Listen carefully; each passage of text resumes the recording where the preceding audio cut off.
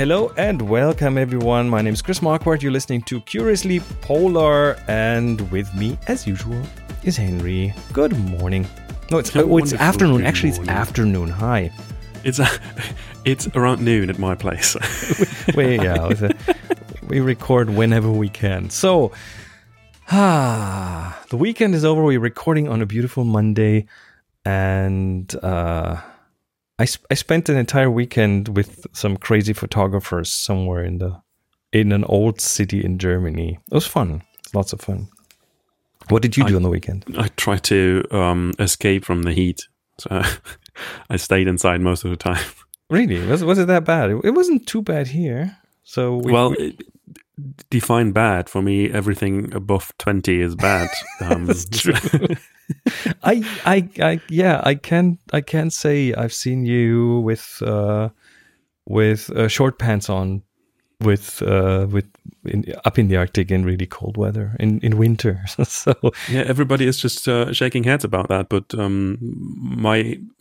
my sense of temperature is a little bit different, which is interesting. I mean, sense of temperature is also a cultural thing. I mean, there are people living in the desert in really harsh conditions that I cannot handle, but they can handle just fine. I think and they're wearing most of the time long stuff. So yes. I try to get rid of clothes the hotter it gets. Long and black sometimes. Yes, it's just interesting. Anyway, that could be another episode as well. Well, but let's stay with the topic of heat, because heat is maybe part of what we're seeing here. Title of this episode is The Melting of Greenland. What's going on? Well, what's going on is that we have a heat wave over Central Europe, and this heat pattern just... For everyone, just a quick interruption. For anyone who listens to this much later, this is early August in 2019.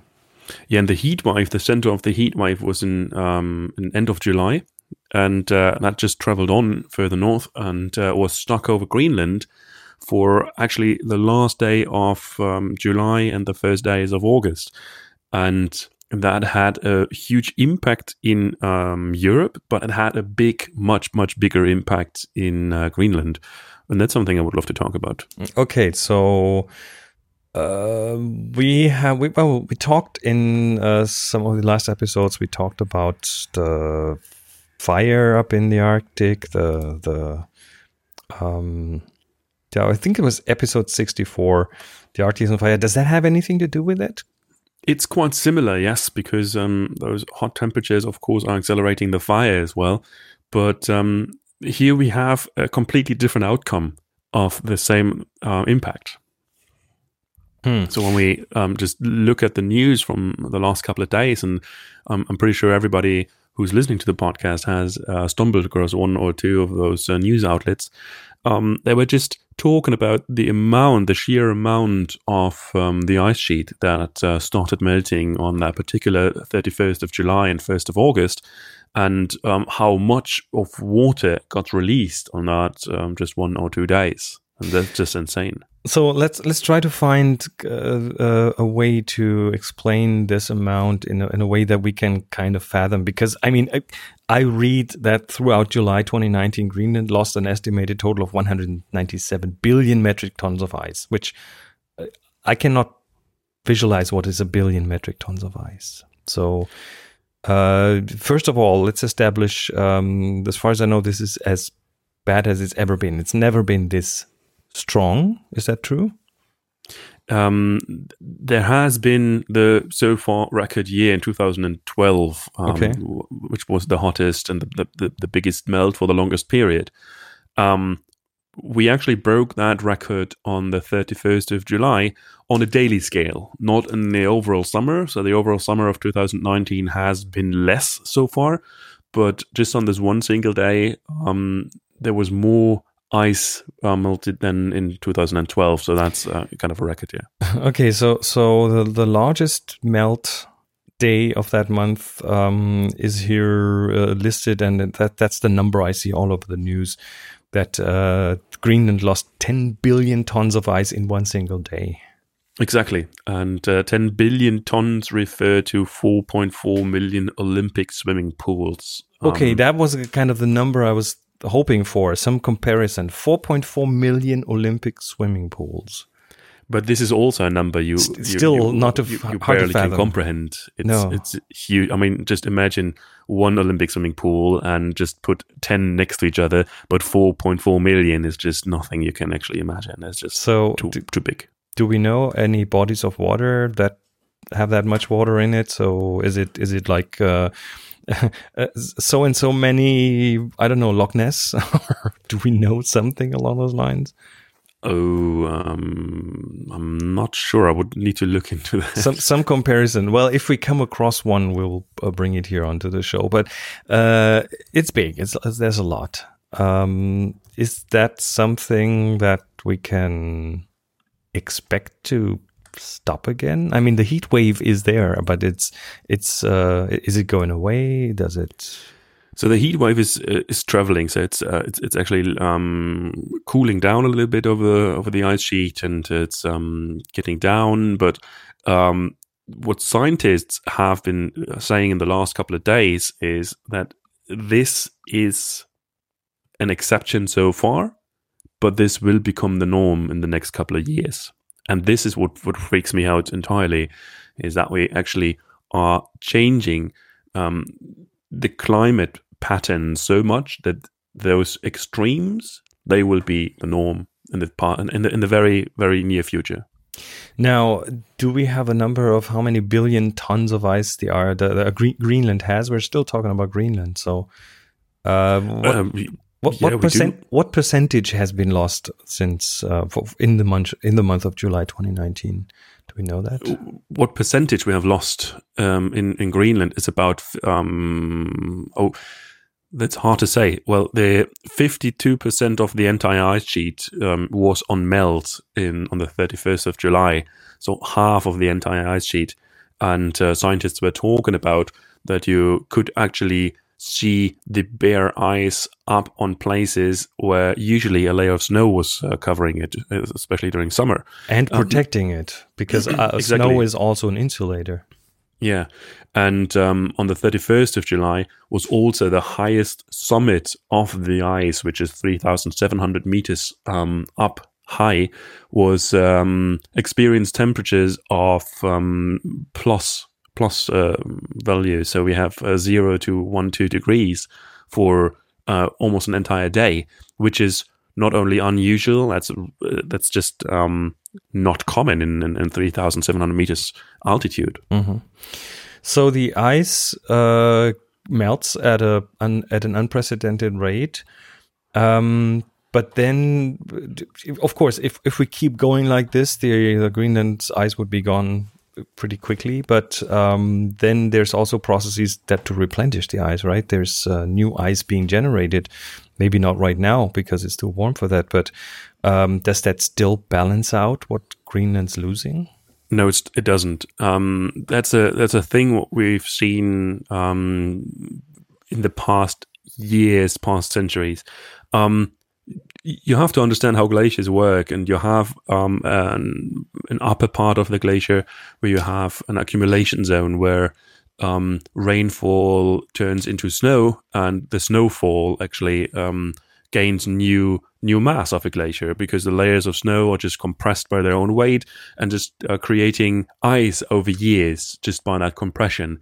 And that needs to happen to gain more mass, which is lost then a little bit down the glacier in the ablation zone, where it's just melting, the melting zone down at lower altitudes.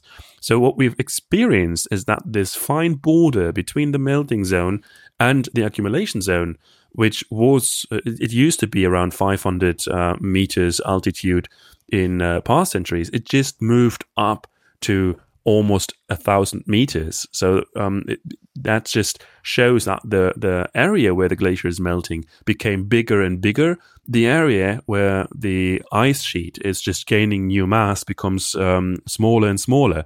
And then the melting rate, the current rate of melting, we are talking about 240 cubic kilometers of ice, which we lose every year. It's something that can't balance out by new creation, by new snow forming new ice. And that's the big problem. So the melting has accelerated, and it's just losing more ice than can be potentially formed in the same period. And at least at this point of time, you said that even on the summit, on the highest point of Greenland, we have plus temperatures right now. So at this point, there is no new ice being generated. Am I right? Indeed, yes. So the winter has to come for that to happen again. That's not a bigger problem usually, because we have in the accumulation zone. That doesn't mean that there is no snow accumulated all year round, but it says that there shouldn't be a melting in the accumulation zone over the summer, so it's not losing any mass up there. But that's happening right now. So we're actually seeing that a big part of the accumulation zone of the Greenland ice sheet is actually losing mass during the summer.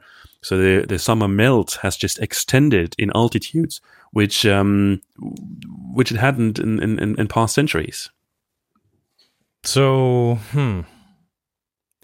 what we can see in the history of the Greenland ice sheet, however, is that the ice sheet hasn't just. The big body of ice we have there, the oldest layers of ice that got proven by ice core drillings is 130,000 years old. So the lowest levels down at the bottom of the ice is 130,000 years old. So to put this into perspective, so 130,000 years it snowed, and that is on top of Greenland, and it took that long for it to move through the glacier to the bottom. Exactly. Yeah, we have a lot of melt periods in between. We have a lot of new. The glacier is on motion the whole time, so it's basically flowing from the center of the ice sheet to the periphery and the east and west and south and wherever.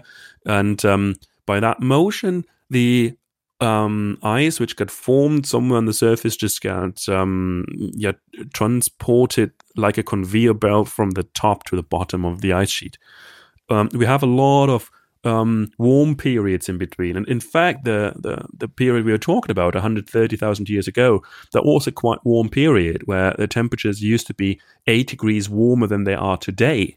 So this is also something we have to keep in mind. So the ice we find at the bottom of the Greenland ice sheet had already survived a much warmer climate than it is nowadays. However, what we see right now is something that's unprecedented in the ice sheet so far.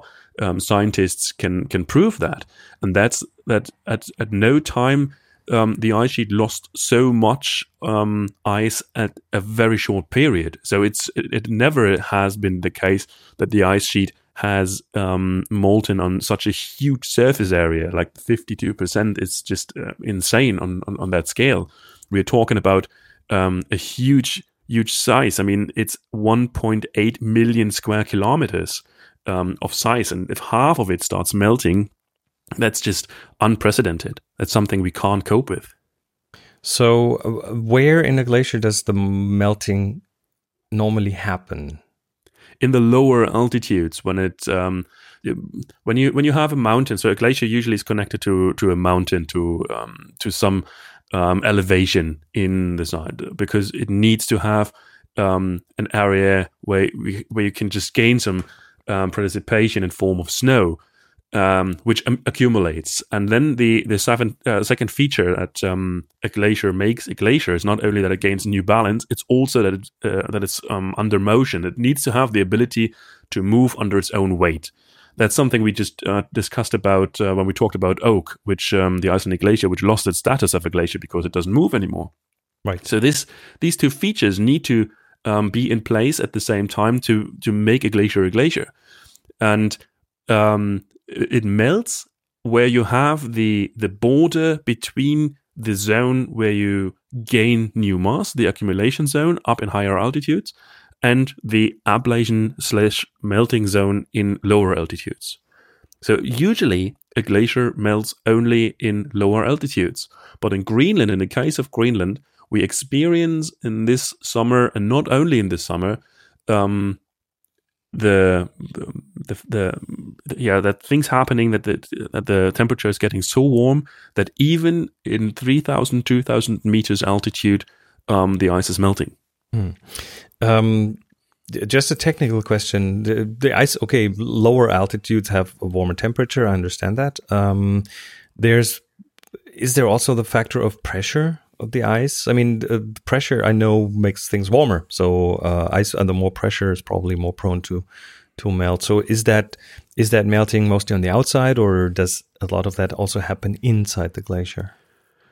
So basically, well, yes. Basically, the biggest surface area, or the biggest attack area for heat, is the surface. Mm-hmm. So it's the top part of the glacier.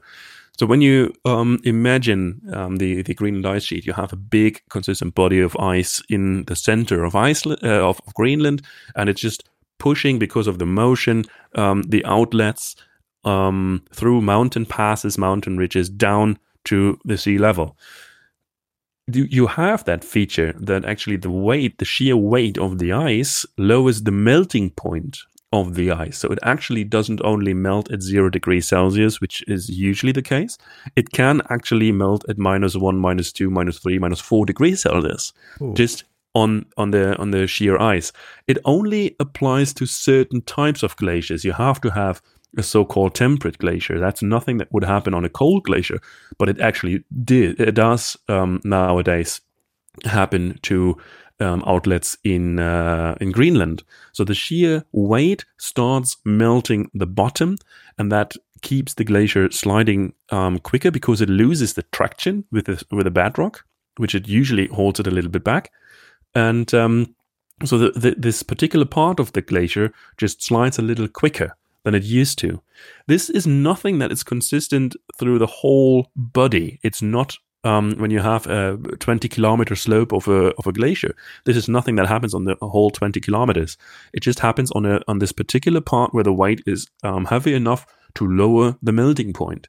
This water will just freeze over as soon as the pressure, the weight, is lowering enough to just set the melting point higher. So it starts freezing over again. Does it make sense? So what does our experience tell us will happen if that is within the realm of our experience?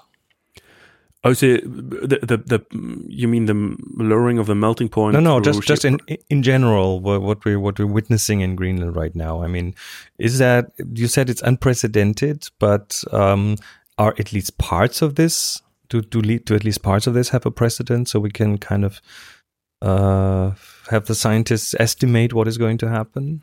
So we have had a similar case in 2012. So that was the record year so far.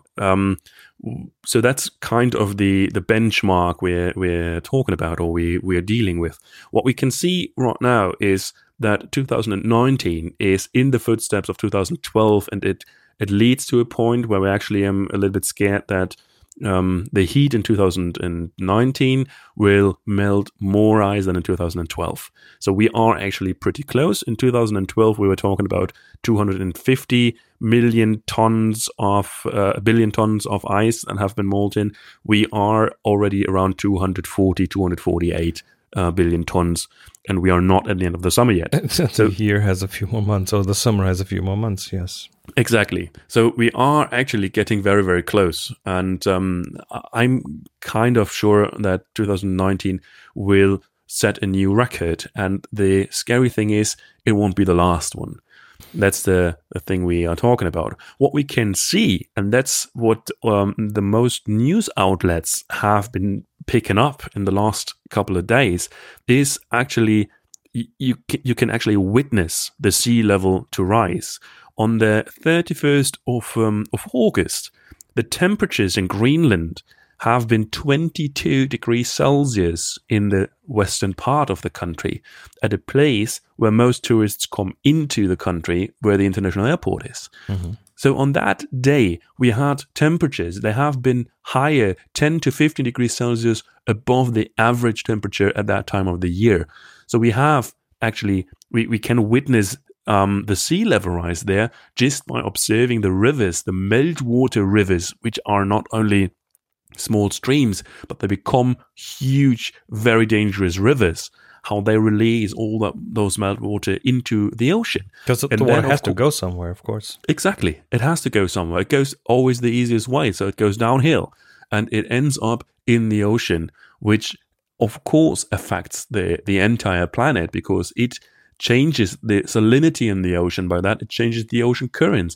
It can just slow down certain ocean currents, like, for example, the Gulf Stream. And that is an impact we can measure. We can see that the Gulf Stream starts slowing down. We are not talking about huge factors, but we can still measure it. And when we can see how the weather is changing in Central Europe in the past 10, 15, 20 years, then we can see that those small changes in the ocean current already have a big impact for us.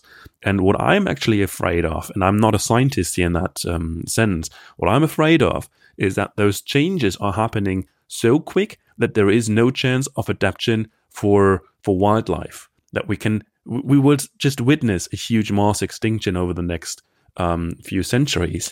As far as I know, we are in the middle of one. Exactly, because we can't adopt quick enough to those changes. And what the melt on a particular day actually delivered is a visual of that. We can actually have a visual proof of sea level rise. We see actually what's happening in front of our eyes. And that's what I so much liked on that day when the media outlets worldwide picked up that video, which was shared by several scientists from the area, where you can just see those huge, vast streams running down from the glacier into the ocean. So that might be the only one positive outcome of this development, that people finally have a visual. Yeah, exactly. It's more tangible.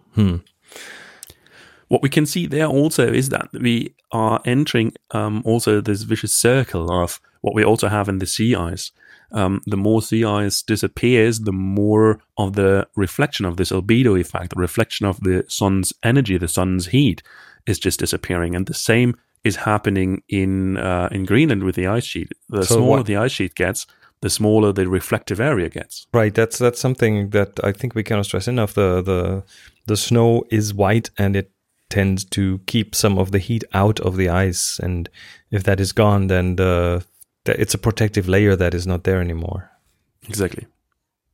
So there's a feedback loop. Indeed. Not a good one. A very nasty one, actually.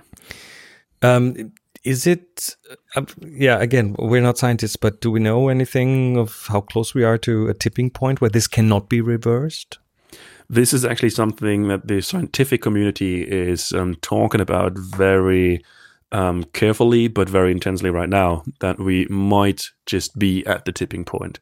And I've seen a scientist who's actually saying that since 2012, they were actually waiting for that. He actually stated, ever since Greenland's 2012 melt record, researchers who have studied the melt, they have been really scared and waited for it to happen again, and then it happened again. So they actually just say it wasn't a one-off. It's not just like the exception. Mm-hmm. This is becoming the norm. And 2019, it happened again. And he ended his comment with, "We've stacked the deck, we weighted the dice, it's here." So we actually just seeing that the unprecedented becomes the norm just right now in front of our eyes. Is there, I mean, in all of these seemingly disastrous situations, the question is always, is there anything we can do? Is there anything that is being done? Because, of course, we know that our pollution is part of the problem. The CO2 emissions are part of the problem. But are there things that are, I'd say, more tangible? Like, I don't know, increasing the albedo of the ice, putting an umbrella over Greenland, stuff like that. That would be an amazingly large umbrella. I know. 1.8 million square kilometers. I mean, I remember reading about projects that talk about seeding particles in the atmosphere above places like Greenland to decrease sun radiation. There are some of those things going on in the scientific community. We are talking about shaping our climate and how's it called? Weather engineering or something like that. This is highly disputed in the scientific community. I kind of doubt that it will become the case that we actually are engineering our own weather to keep the Earth from heating up. I kind of doubt that. What we see are smaller projects like in Switzerland, where glaciers are covered with big foils to, on one hand, isolate them. It is a bit of an umbrella kind of thing. Indeed, it is. And on the other hand, also to reflect the heat of the sun. I can't also imagine that this will be transferred to Greenland. It's just a huge, vast body. It would just mean a huge amount of plastics. We are fighting plastics currently, and this would just mean the solution is more plastic. Exactly. Yeah. That's something I can't really see happening. I still think we are at the point where we can do a lot of stuff if politics would just pick it up. But we can also lead our politics just by leading by example. And I know that there are a lot of people out there. I meet them constantly on those cruises who are saying, yeah, but what will it change if I am just doing it? No one else is doing it. It won't change anything. So my impact isn't that large. Your impact is larger than you think because you will change the mindset of people around you. You will make people think about that. And if you don't start, who else should? And as we keep reminding you here on the podcast, this is also part of what we see as our mission here, to point people to these things, to make them easier to understand, to give things a relation, and that's what we do here. And you can help by letting other people know about this, by forwarding them this episode, or by just letting them know that there's a really interesting podcast out there that deals with these kind of things and tries to give them some perspective. It's also very important of contributing, of participating. Just write us an email and just ask questions if you think that something wasn't clear enough, or you think there have been things wrongly interpreted. Just feel free to correct us and send us things so we can actually just pick it up on the next episode. Yes, and you can also, of course, reach us on the Twitters. We're Curiously Polar there, so easy to find. And with that, we'll leave you, but just for a week. We'll be back in 7 days from now. Until then, take care.